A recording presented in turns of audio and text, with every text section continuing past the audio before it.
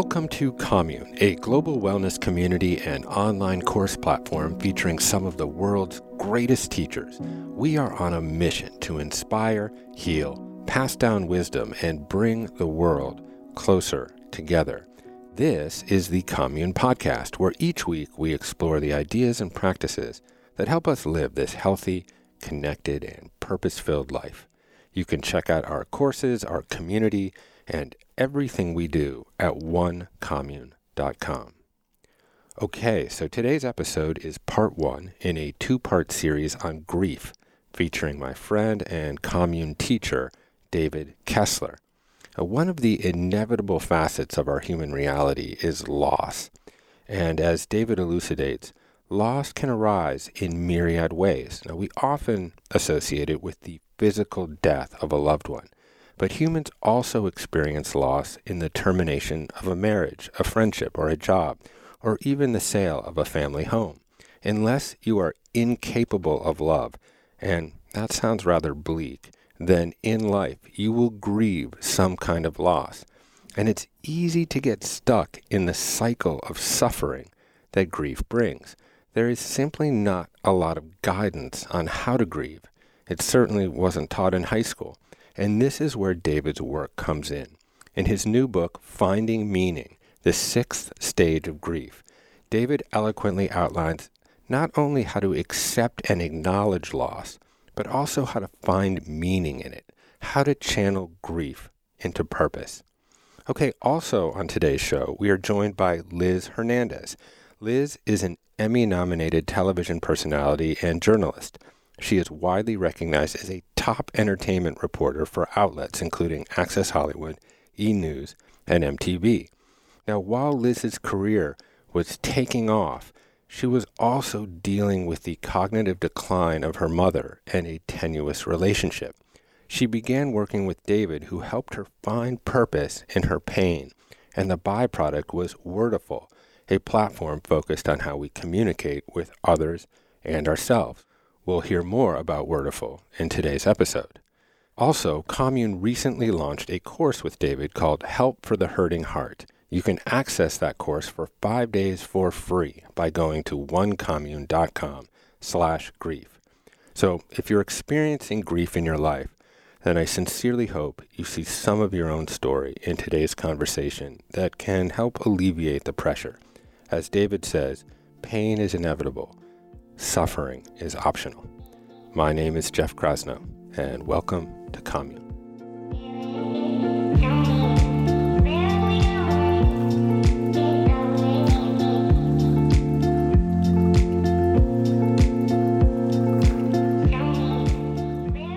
Okay, Liz Hernandez and David Kessler, welcome to the Commune Podcast. Thanks for being here, guys. Thank you for having us. Good to be with you. So David, excited to be working with you as always, and very appreciative of your work, and very appreciative of this connection that you've made with Liz. And I think one of the things that you've been able to underscore is that the process of grief can apply to sort of myriad circumstances. Often people associate it with the passing of a loved one. But there are many other challenges and kinds of suffering that we face in life, from the loss of a pet to the loss of a job to difficult relationships that have come and gone.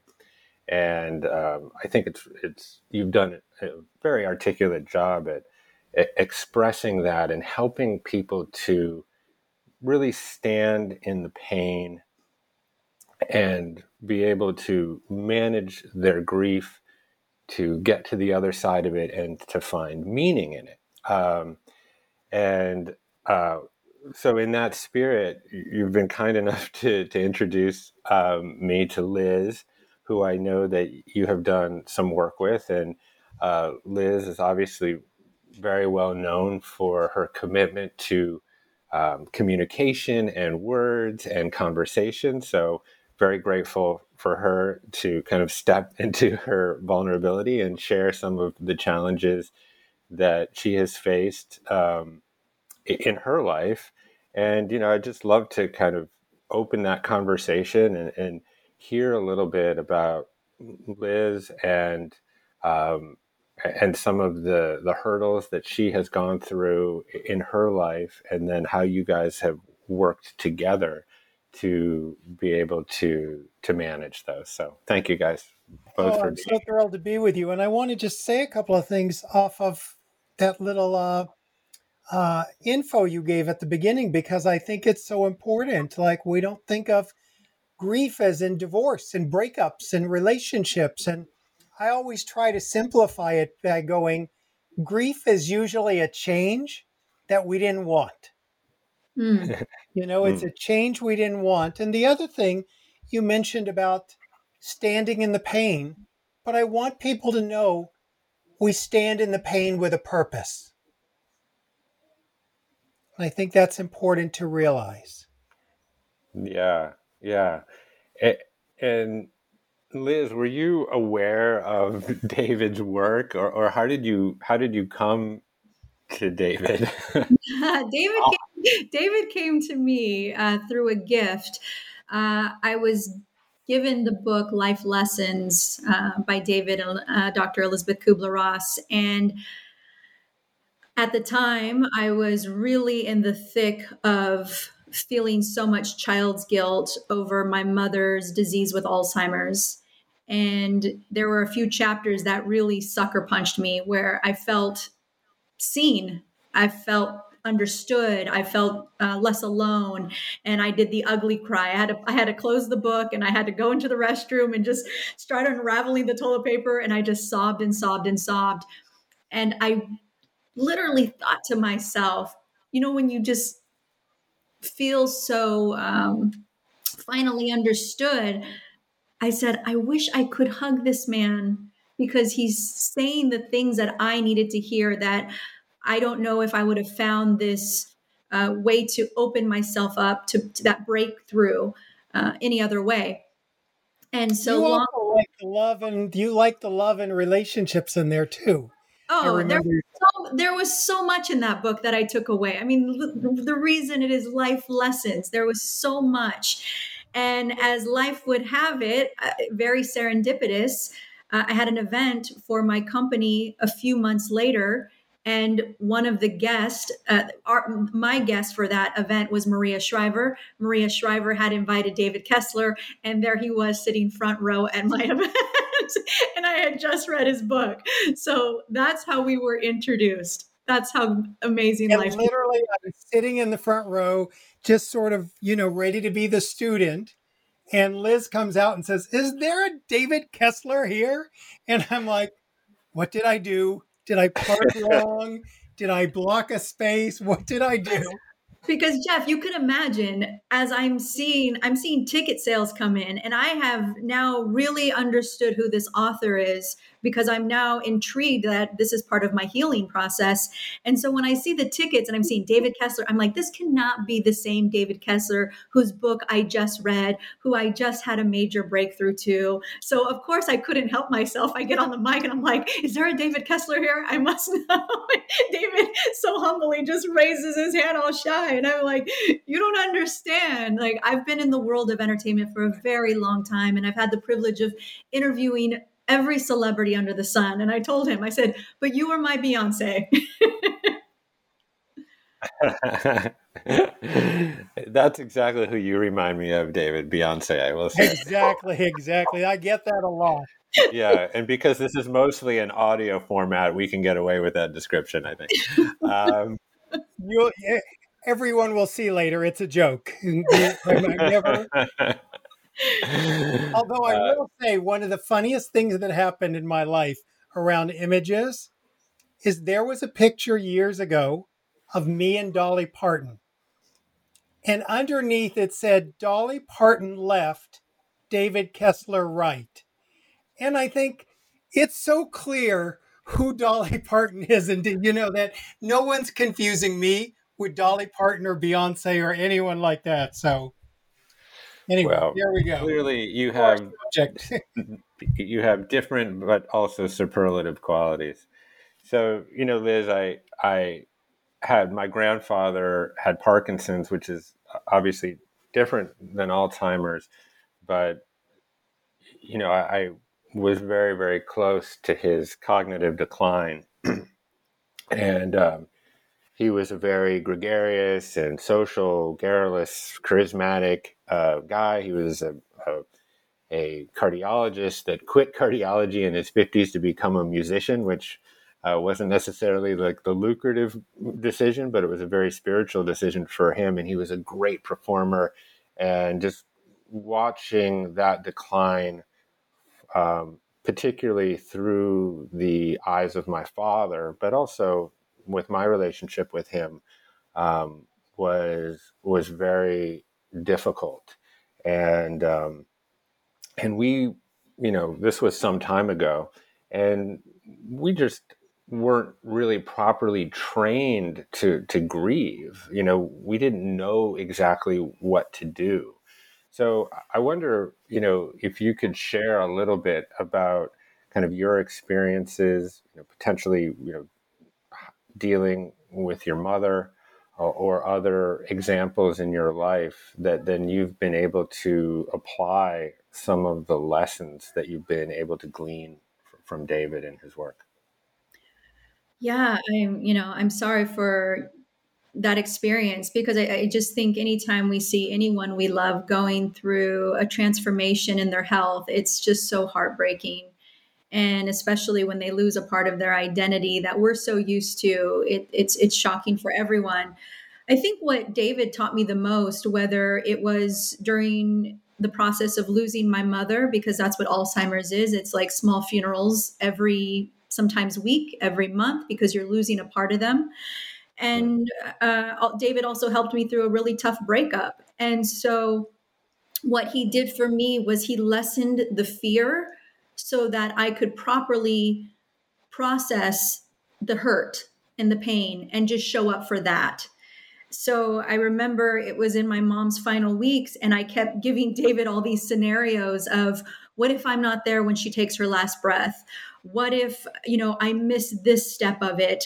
And he just kept reminding me that exactly where I am is where I needed to be. And it doesn't take away any of the love that I shared with my mother, whether I'm present there or if I'm not.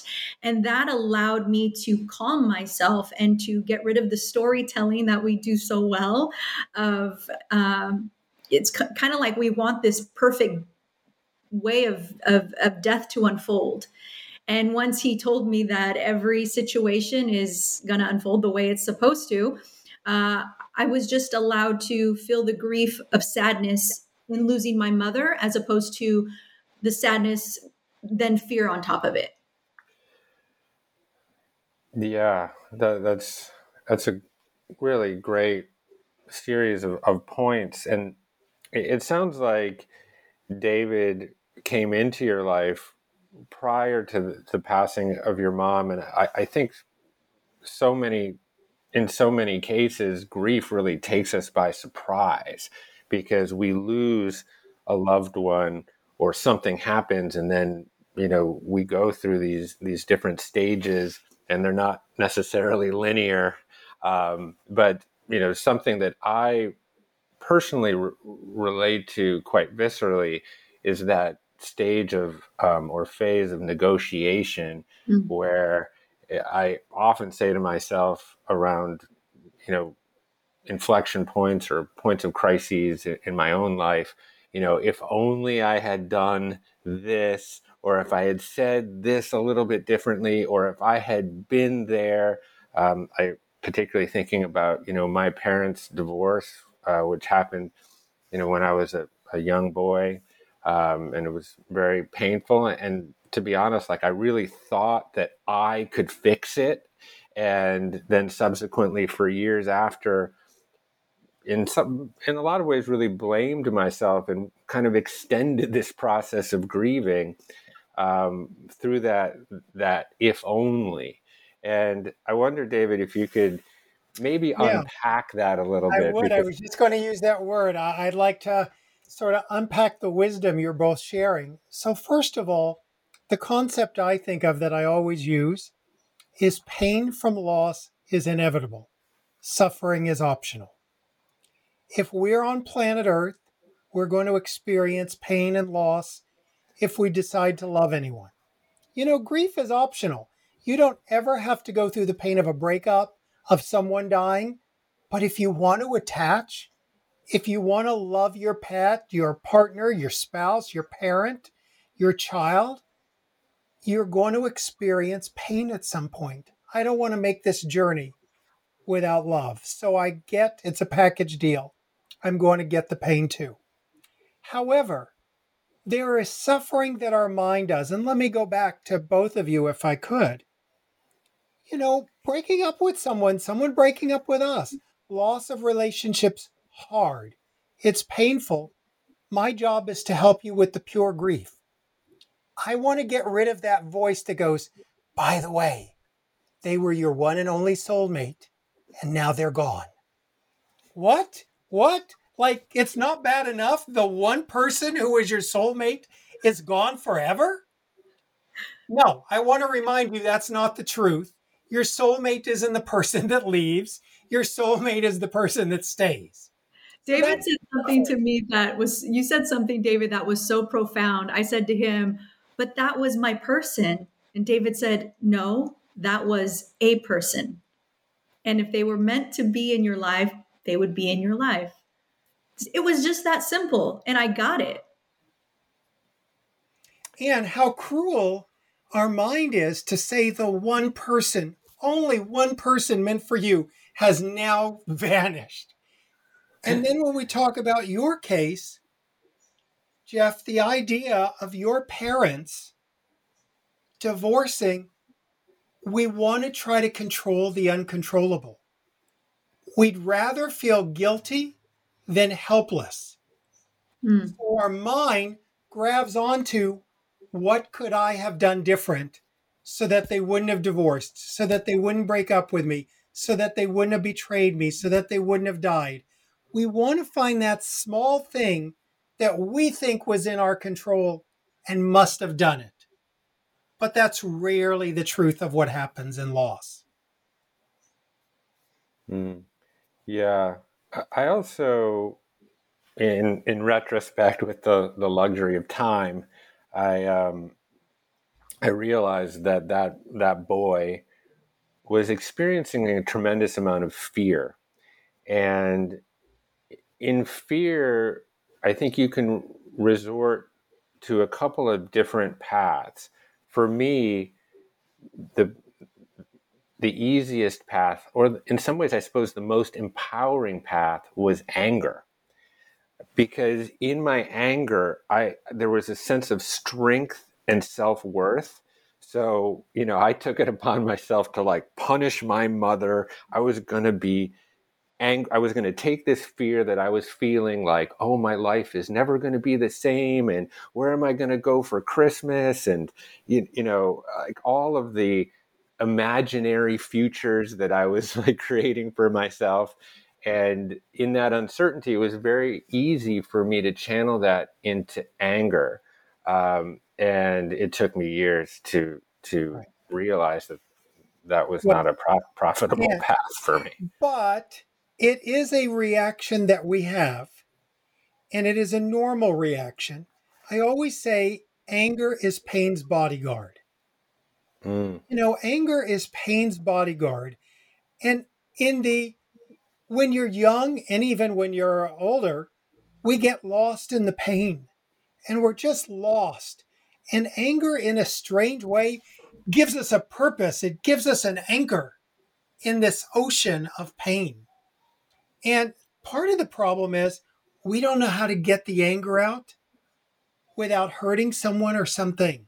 We're not taught how to do that. And on top of it, we live in an anti-anger society. I often tell this story. I was going through my Facebook one day, and lo and behold, there's this post, a meme, a graphic that says, for every day you smile, you get another day of life.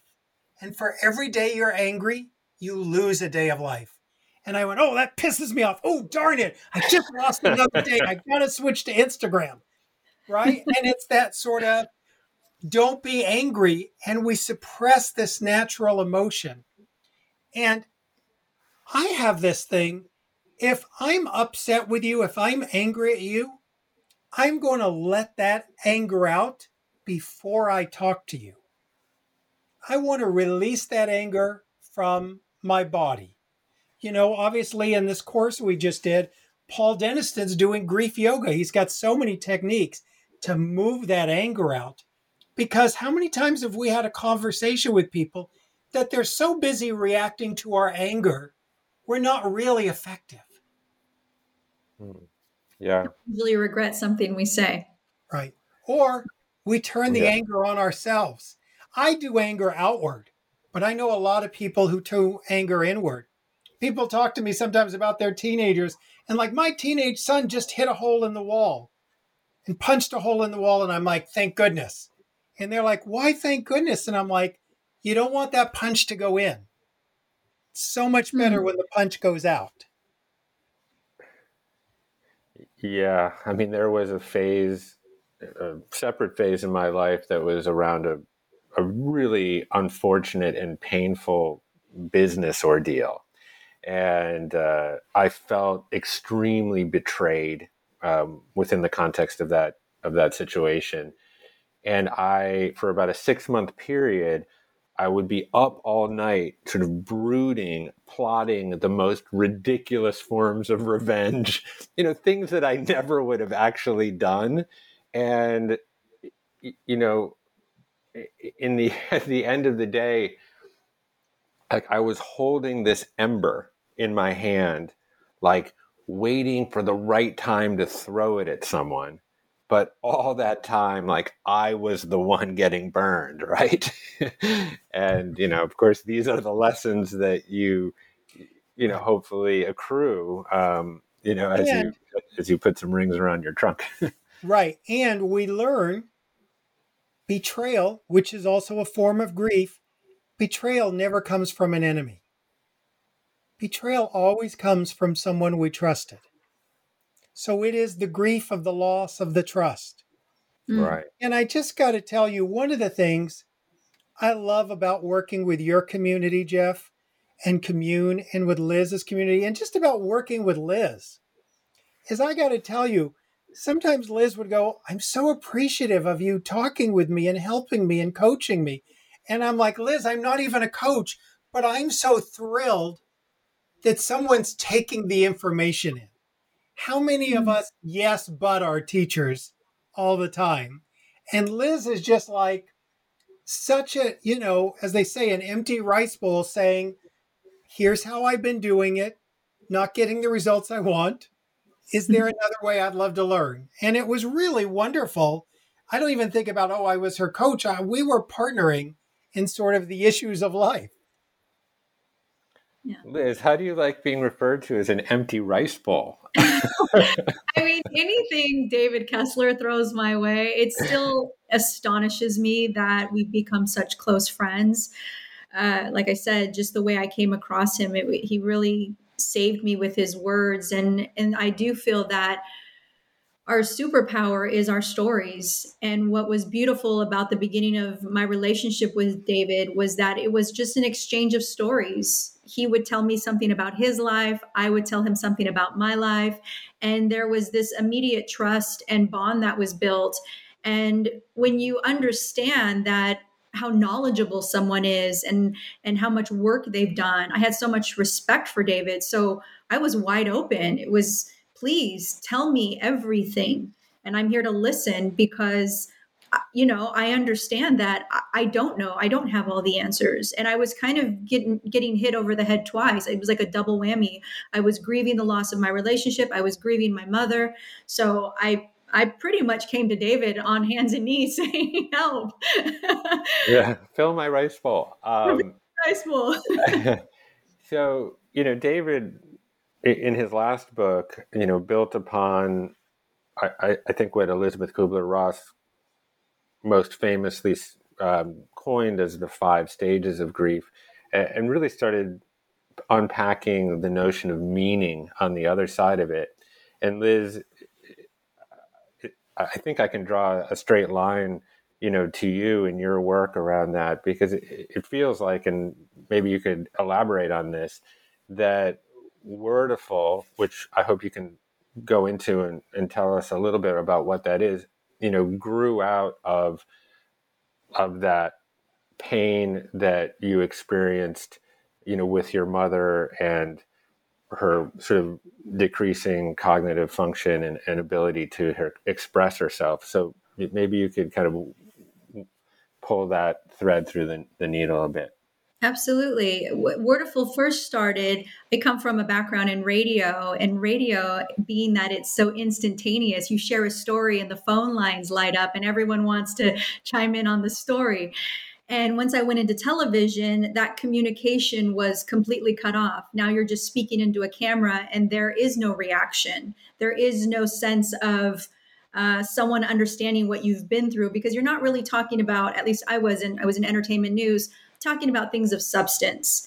And so I wanted to create a platform where I could get back to storytelling, get back to the things that connected me to just feeling alive in my emotions and what I was going through day in and day out, because I had done radio for so long. And that's how it started. And right when I started and again, it was just me in front of a single camera, it was just such a put together with like gum and tape. And right when this all happened, my mother was diagnosed with Alzheimer's, and like you said, began losing her language. Suddenly, communication just took on a completely different meaning for me. It was understanding what a gift it is to communicate. And I didn't want to be careless with my words. I really wanted to start thinking about how I was just speaking, what my message was out into the world, because I was starting to notice the things that my mother was holding on to were the phrases, thank you, and I love you. And that was about it. She wasn't saying a whole lot more. And so I just thought what I would give to just sit and have a conversation with her. And we take for granted the fact that we're able to sit here and communicate and express ourselves. And so this series, the Wordiful series, started to turn into a confessional. It started to turn into my place where I would go to not only honor what was happening with losing my mother and her losing her language, and it was a culmination of all these different things, and I was just able to lean into that. And so then when I met David and I started reading his books, I didn't know all the different phases of what you go through during grief. And all of a sudden I started to understand myself better. It was like, okay, I understand. Like I was just bargaining with myself last night. It doesn't end just because, you went through a couple months of grieving. No, it continues. And maybe I'll go through that for the rest of my life, but at least I understand it now. And when the more you know, the better you're able to understand yourself and be less of a so-called bully to yourself when you're going through those processes. So I owe David a lot, because he's contributed a lot to the work that I do in understanding myself, and then therefore being able to share my story with others. And just to also add, Wordiful means words are wonderful. Are powerful. Words are powerful. And, Liz has created when you look at her Instagram, she takes a word, and explores one word, and you're blown away by it. She's, created an in-person community. She's created an online community. And it's really just beautiful to watch all that she's done. Thank you, David. Yeah, that's beautiful. And I think, finding words as vessels for emotion is so salient right now. I think so much, particularly set against the context of COVID, where where many of us are very isolated, and our communities have migrated almost exclusively onto social media, and social media, for all of its sort of positive features, also there's some bugs in the software there, because it's not a great platform for kind of nuanced or complicated public discourse, or sometimes the sharing of stories gets lost there because it requires kind of brevity or memes or quote cards, and you can't necessarily get in to the blood and guts of a story, which is often, like I said, like very, very nuanced. And I think, David, maybe you could talk a little bit about sort of the power of story to bring people together and to really help people recognize each other's common humanity. And I will also say that I think there is a political dimension of this as well, because obviously we're living in this kind of hyper polarized moment politically where it seems like people can't even really talk to each other. And a lot of social media conversations immediately turn into these kind of all caps vitriolic barbs thrown at each other. And we're sort of lacking the ability to kind of step back into our stories. And in these stories, we find so many shared values. So I wonder, if you could Sure. talk about that a little bit. Sure. So there's a couple of things I think about that. And it really, it's so much of our work. As human beings, we want to belong, and at the same time, we want to stand out. We want to do both, belong and stand out. So it's interesting. I don't do one on one work with people very often at all. I love group dynamics. I think, not Liz was very unique in my world. So many times when I'm talking to someone one on one, they're like, yes, but, and you don't understand. And it's like I'm fighting sort of the yes buts just to talk to them. And in a group dynamic, like when I do in-person groups or retreats, or I'm doing things online now, my online groups, when I do them, there's something about I'm talking to Liz, but Jeff, you find yourself in our discussion. We find ourselves in each other's stories. And you can yes but me if I'm talking to you. But when you look at me talking to Liz, you're like, oh, I beat myself up the way she does too. Oh, and there's an opening and learning that happens in a group. So there is now any entity has the power for good and the power for not good. I love to use group settings for healing. We've also learned in many studies, if you put 10 people in a room and they're kind of not sure, they've done an actual test on this, they're actually not sure about a conspiracy theory they've heard. If you put 10 people in a room and have them talk about that conspiracy theory for 2 hours, they come out more convinced of it than ever. And they come out feeling like they belong. And now they stand out because they now can help the other world know about this theory. We like to blame it all on the algorithms of social networks, which are absolutely true. And in human nature, we want agreement from each other. We can physically go down the rabbit hole the same way we can do it on our social networks. Yeah. Yeah. I think what I tend to find on social media, but also, like, as you say, can exist in real life, that there is almost like a gamification around the concept of fitting in, where someone might say something and it may have no basis in truth or fact, but it elicits a response, and then there is an instinct to then almost raise the ante and say, well, and also this, and that almost exalts you into a higher status, within the group. And I think, we're seeing that obviously in our culture right now, where, there's ideas that are getting passed around you know, on the internet particularly, that, you know, don't really have any basis in truth, but provide people with a lot of community. And Right.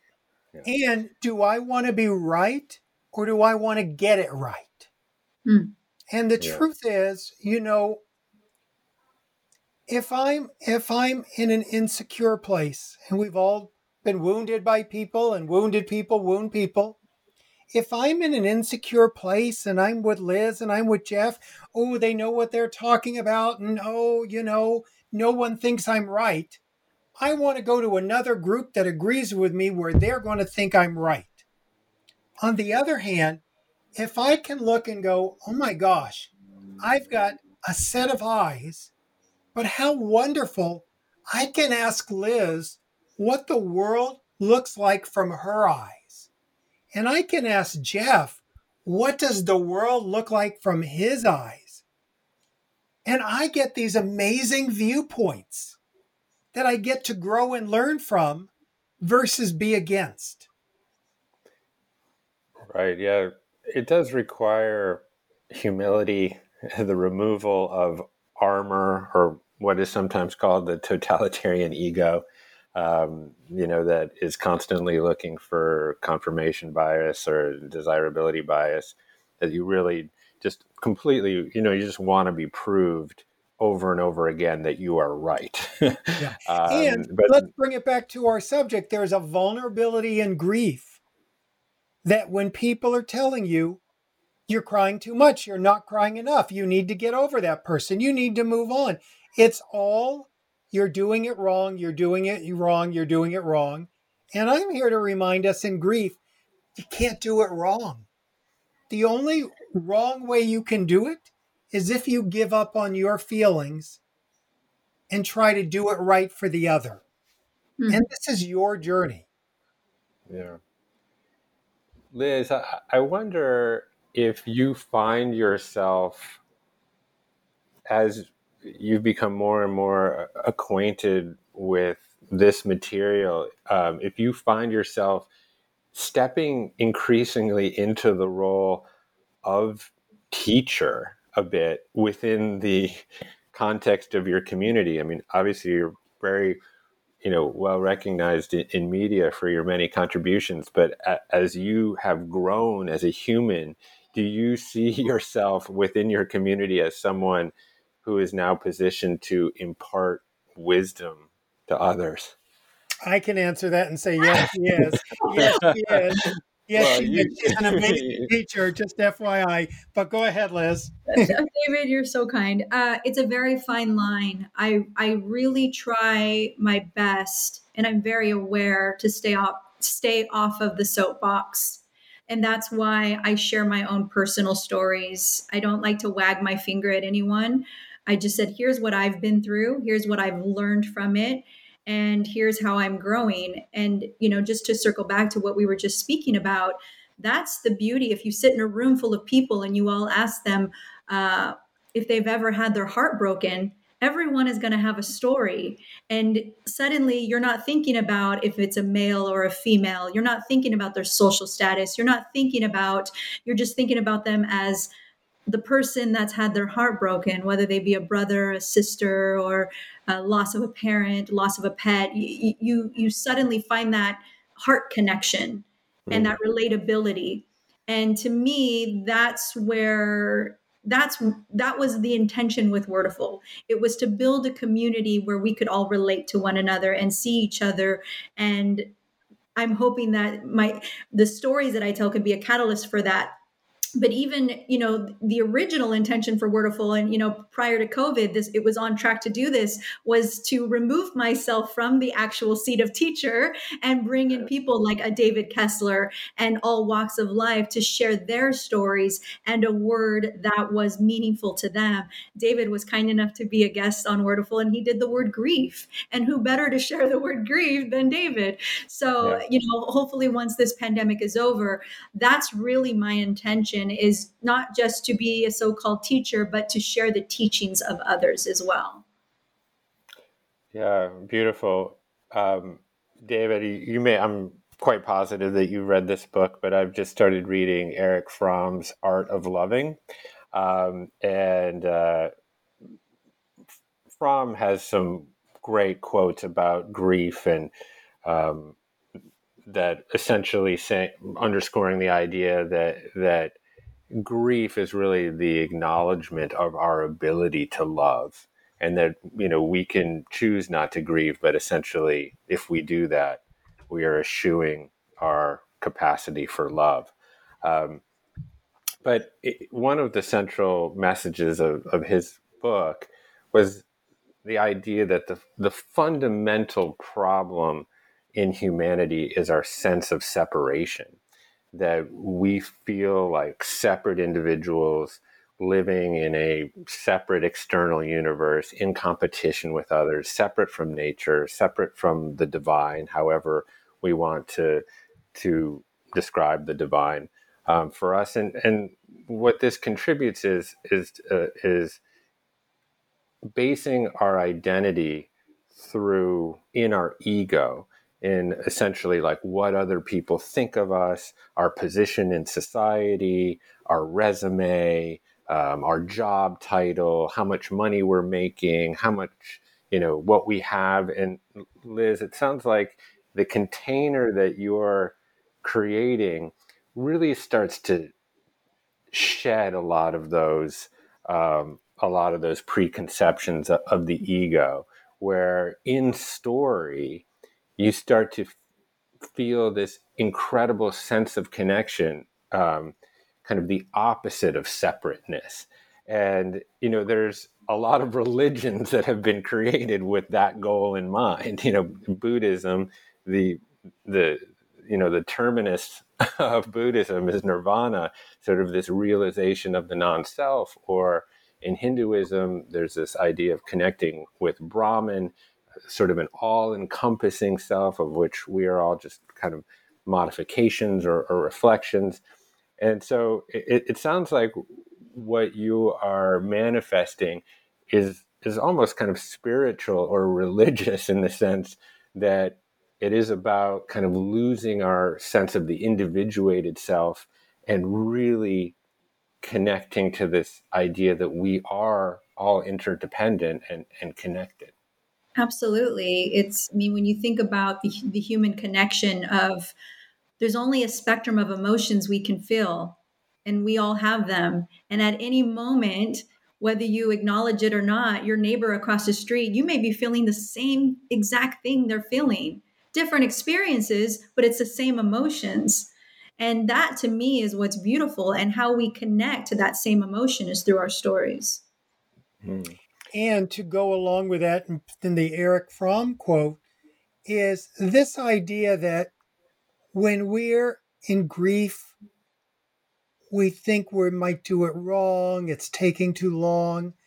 When we get our heart broken, when someone betrays us, there's so much shame we're broken up with, and we become isolated. And I'm someone who wants to teach, as I know both of you do, is that if you're in the game of life, and who wants to be on the sideline, if you're on the game of life, you are going to get someone betraying you. Someone's going to break up with you. Someone's going to die. And our only choice is to not get involved in life. And who wants that? So if you're getting broken up with, congratulations on living life fully. That's what it looks like. That's what it looks like. I've been betrayed. I've broken up with people. They've broken up with me. People have died. My sons died. My parents. It's hideous. And no matter what you've been through, a life worth living is still possible. Yeah, there's a business analogy there too, where if you're an entrepreneur, you're essentially guaranteed failure. And, I've started businesses, and I've had successes, and I've had miserable falls on my face. But I'm, in the arena, as Teddy Roosevelt said. Brene Brown would say, Roosevelt, right? Yeah, exactly. And with any sort of self-reflection, you want to be in the arena. You don't want the half-lived life. You want the full-lived life, and that requires some risk. I've been really fortunate enough to find a partner in my life that has, in some ways, I feel like, mitigated that risk, and it's really helped me redefine commitment as something that a lot of people define within the parentheses of limitation, of sacrifice, of what you have to give up. But I've been with my partner for 33, 34 years, most of my life, and for me, that commitment has provided this kind of unconditional bedrock of acceptance that has allowed me to take all of these madcap business risks and fail at times, but fail with the assurance that I always have this kind of pillow of acceptance, of partnership to cushion my fall. And in that way, I've really become to define commitment as freedom, as something liberating and not something limiting. And I don't think that applies only to romantic relationship. I think that applies to a whole variety of commitments. And I want to add to that I think, Marianne Williamson has a wonderful line that she talks about. As we mature, our romantic relationships become friendlier and our friendships become more romantic. I mean, I think the same way you said that, I think I can engage with more risk in the world because not only do I have a partner, I know I have a Liz and I know I have a Jeff, and we're all there to like catch each other and, wipe each other off after we've been through a fall. The other quote that I heard that I think is so funny and so true is a perfect plan is what you have before you engage with reality. Right? We all have a perfect plan and then we engage with reality and it all becomes different. Yeah. I think also a lot of the processes that we have discussed, and I wonder, Liz, if you can relate to this in any way, is, when I was young, particularly, I was really trying to sort of fill the deficiencies in my own character through relationship with other people. And, it's taken me, honestly, quite a long time to cautiously develop some kind of self-love. And oftentimes that happens through crisis and adversity. So I wonder if kind of the experience of dealing with your mother contributed to some sense of building self-love in your case. Oh, that was, I think that was the journey. I went on that journey so I could learn self-love. Everything serves its purpose. And if I'm going to take a page from David's book, Finding Meaning, that was literally me finding meaning, was having to look at all the emotions I was going through and the questions that I would ask myself. Who am I going to be when my mother dies? What is my place in this world when my mother dies? The overwhelming sense of abandonment I felt knowing that she was going to pass soon. And what would that mean to my own self-worth and my own self-esteem?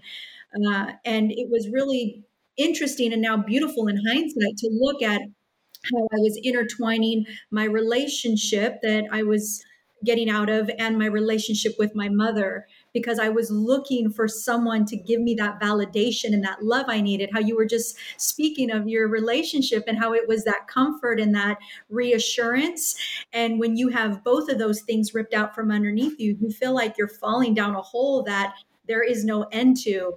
And I realized that while I was feeling this sense of abandonment, I had really abandoned myself. And so I had to start to unpack all of that. I had to start really understanding who I was, regardless of who is in my life, even someone as big as my mother, who no one was ever going to love me as much as she did. And so for me, I think the biggest thing was really having to just go inward and just start asking myself some really hard questions and journaling what those answers were. And just recently, I finally, I mean, I think self-love is a lifelong journey. I think it's something you have to work out every single day. But just recently, I just had that realization of, you know, when you understand how much a parent loves their child, and I definitely understood how much my mother loved me and how much I love her, I never wanted to treat myself badly anymore. I didn't want to talk badly to myself. I didn't want anyone else to speak to me in a way that made me feel badly about myself, because I thought I am my mother's legacy, and I'm definitely not going to let someone treat Armita's daughter that way. That's the way I started looking at it. Interesting. Yeah. Yeah, that's interesting. I recently watched a movie again, and Liz, I think you're a little bit younger than than David and I, but maybe you know it, which is Jerry Maguire, where Tom Cruise sort of tearfully bears his soul to Renee Zellweger at one point, and he says, "You complete me," and and that destroyed so many relationships. yeah. So, and inevitably in that movie, and of course, there's a lesson to be drawn from this: is that Jerry needs to complete himself. Correct. And I was lucky to get into a relationship at a pretty young age. When I was kind of exploring the exhilarating darkness of adolescence, I had a partner there to kind of prop me up as I was screwing myself up in every possible way. But, over time, I developed those tools to quote unquote complete myself. And as you say, that's a process. Self-love is a process. I don't think there's a terminus to that train ride. And I'm so glad you said that. I'm so glad you said that, Jeff, because I wanted to tell you, it's interesting when you were describing your partner and how your partner was the one that helped you do all this. And you've got an amazing partner. Amazing. And I also want you to know you weren't an empty vessel that if it's not for her, nothing good would have happened. I mean, don't forget giving yourself credit for who you are, not just because of her, but in addition to her. Yeah, I think over time, I've been fortunate enough to be able to transmute love as something taken to love as something given. um, and that's fortunate, but that's, I think, within all of our capacity. That love can be a state of being that we can inhabit if we engage in the right practices. It almost becomes a reflexive behavior, and then we start to not see as much separation. We start to see those common stories that Liz is fostering without necessarily having to sit around in that circle. And this is part of the evolution of becoming a whole human. And it is an evolution. I think about Jerry Maguire, and it was this belief system of we're two halves, and together we're going to be whole.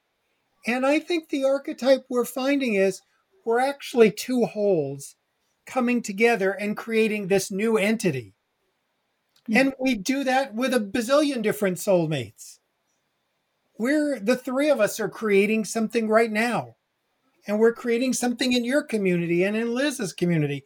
And it's a bunch of whole people coming together and reminding ourselves of our wholeness and growing exponentially, versus we're a bunch of broken, needy people who come together and try to fix one another. And it's really hard because it's bottomless. I think so many times we forget that it's having to work on that relationship with ourselves. And that then dictates the types of relationships we're going to have with everybody else. Because if it's wobbly with me and I'm being unkind to me and I'm being destructive with myself, what do you think is going to happen with my external relationships as well? Well, exactly. And I find when I'm particularly needy, I am thrusting the requirements of my ego onto other people in my ecosystem, hoping that they fill those up instead of actually looking inward and and and trying my best to fill them up myself. And that doesn't mean that there won't be periods of loss and grief in my life that I won't want to call my dad and be like, hey, I'm kind of down, like help me out, like give me a little nudge. But inevitably, you know, I want to be able to also provide that love and care, for myself. And I often feel, and David, I don't know if this resonates in any way, but in the absence of need, that is when I feel the most giving and loving. And when I can really fully fulfill my needs and I'm not needy, I tend to then move into a place of greater giving. Such a wonderful distinction to understand. As human beings, we have needs, and having a need does not make us needy. And Mm. so many of us, when we have a need, label ourselves as weak and needy. And I'm a reminder, it's okay to have needs. In fact, healthy boundaries show you have needs, and let's get your needs met. We don't have to have these pendulums of you're either really needy or narcissistic. I mean, there's a balance in between there. Yeah. I think at least if I'm getting it right, Jeff, it's more about learning to self-soothe. It's like you can have the needs, but first learn how to self-soothe and then you can go look for support because we do thrive off of human connection and community. We do need to be able to go and speak to our David Kesslers of the world and ask for their input and ask for their help. But if I come to him and I can't even calm and soothe myself, then I might be in trouble. Or we remind each other that we have the ability in us. Yeah. I'm only reflecting the ability you have. I can't soothe anyone who actually can't soothe themselves. Yeah, and I think it's important because often self-care or soothing oneself can be considered indulgent, and it's couldn't be more the opposite. Because how are we going to take care of the people that we love? How are we going to take care of our community if we don't feel healthy and full? And Liz, I wonder, as someone who's quite public, are there ways that you would advise people around techniques to pursue self-care? Absolutely. I'm a big advocate of gratitude journaling. I've been gratitude journaling for over 15 years. So I have a few rituals. That is one of them. Every morning, I write 3 things that I'm grateful for. I have my little journal right here. When it came to loss, and grieving my mother, one of the things that was really helpful and self soothing is I started a journal to my mother and I write her love notes. I tell her how much I miss her, what I want to share with her. And I meditate. For me, that's, I think, the most profound thing that came into my life was learning how to get quiet with myself and just learning how to be a people watcher of my own thoughts, of just kind of sitting on the bench and watching my thoughts go by and saying, okay, this is how wild my thinking can get. And can I just focus back on what the truth is? And to me, those are really some of the fundamental and even pillars for what Wordiful is. So that's been extremely helpful in my world. Yeah, I share that sentiment as well. Just to cultivate that ability to witness your thoughts and feelings and emotions and not identify with them. And I even I try to extend that practice into language where, I try not to say like, I am scared or I am angry. I try to say, well, I feel angry or I feel scared or fearful. And just that reframing helps to acknowledge this idea that these are emotions and thoughts that are just arising and subsiding, moment by moment in consciousness. You are not those things. Right. My thing is, I'm always going, no, you are not broken.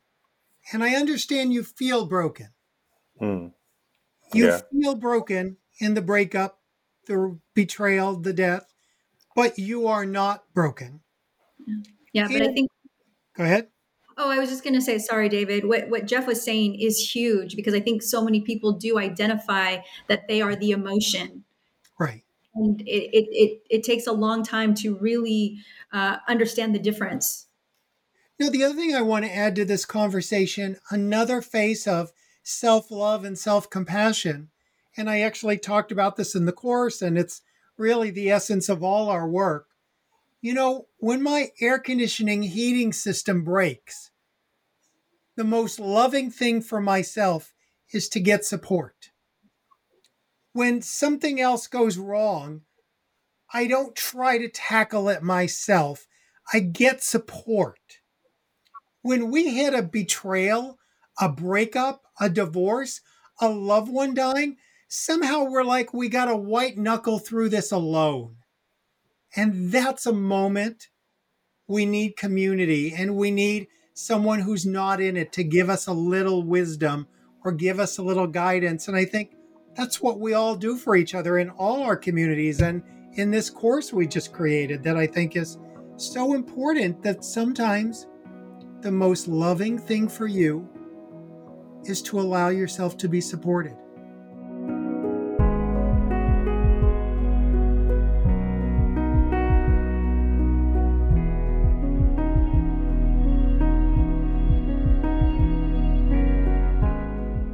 Thanks a lot for listening to my conversation today with Liz Hernandez and David Kessler. To learn more about Liz's venture, Wordiful, please visit wordiful.com. And if you would like to access David's commune course, Help for the Hurting Heart, you can get a free 5-day pass at onecommune.com/grief. And as always, feel free to email me at jeffk@onecommune.com or follow me on Instagram at Jeff Krasno. And make my mom proud. Leave us a review on Apple Podcasts. That's all from the commune for this week. My name is Jeff Krasno, and I am here for you.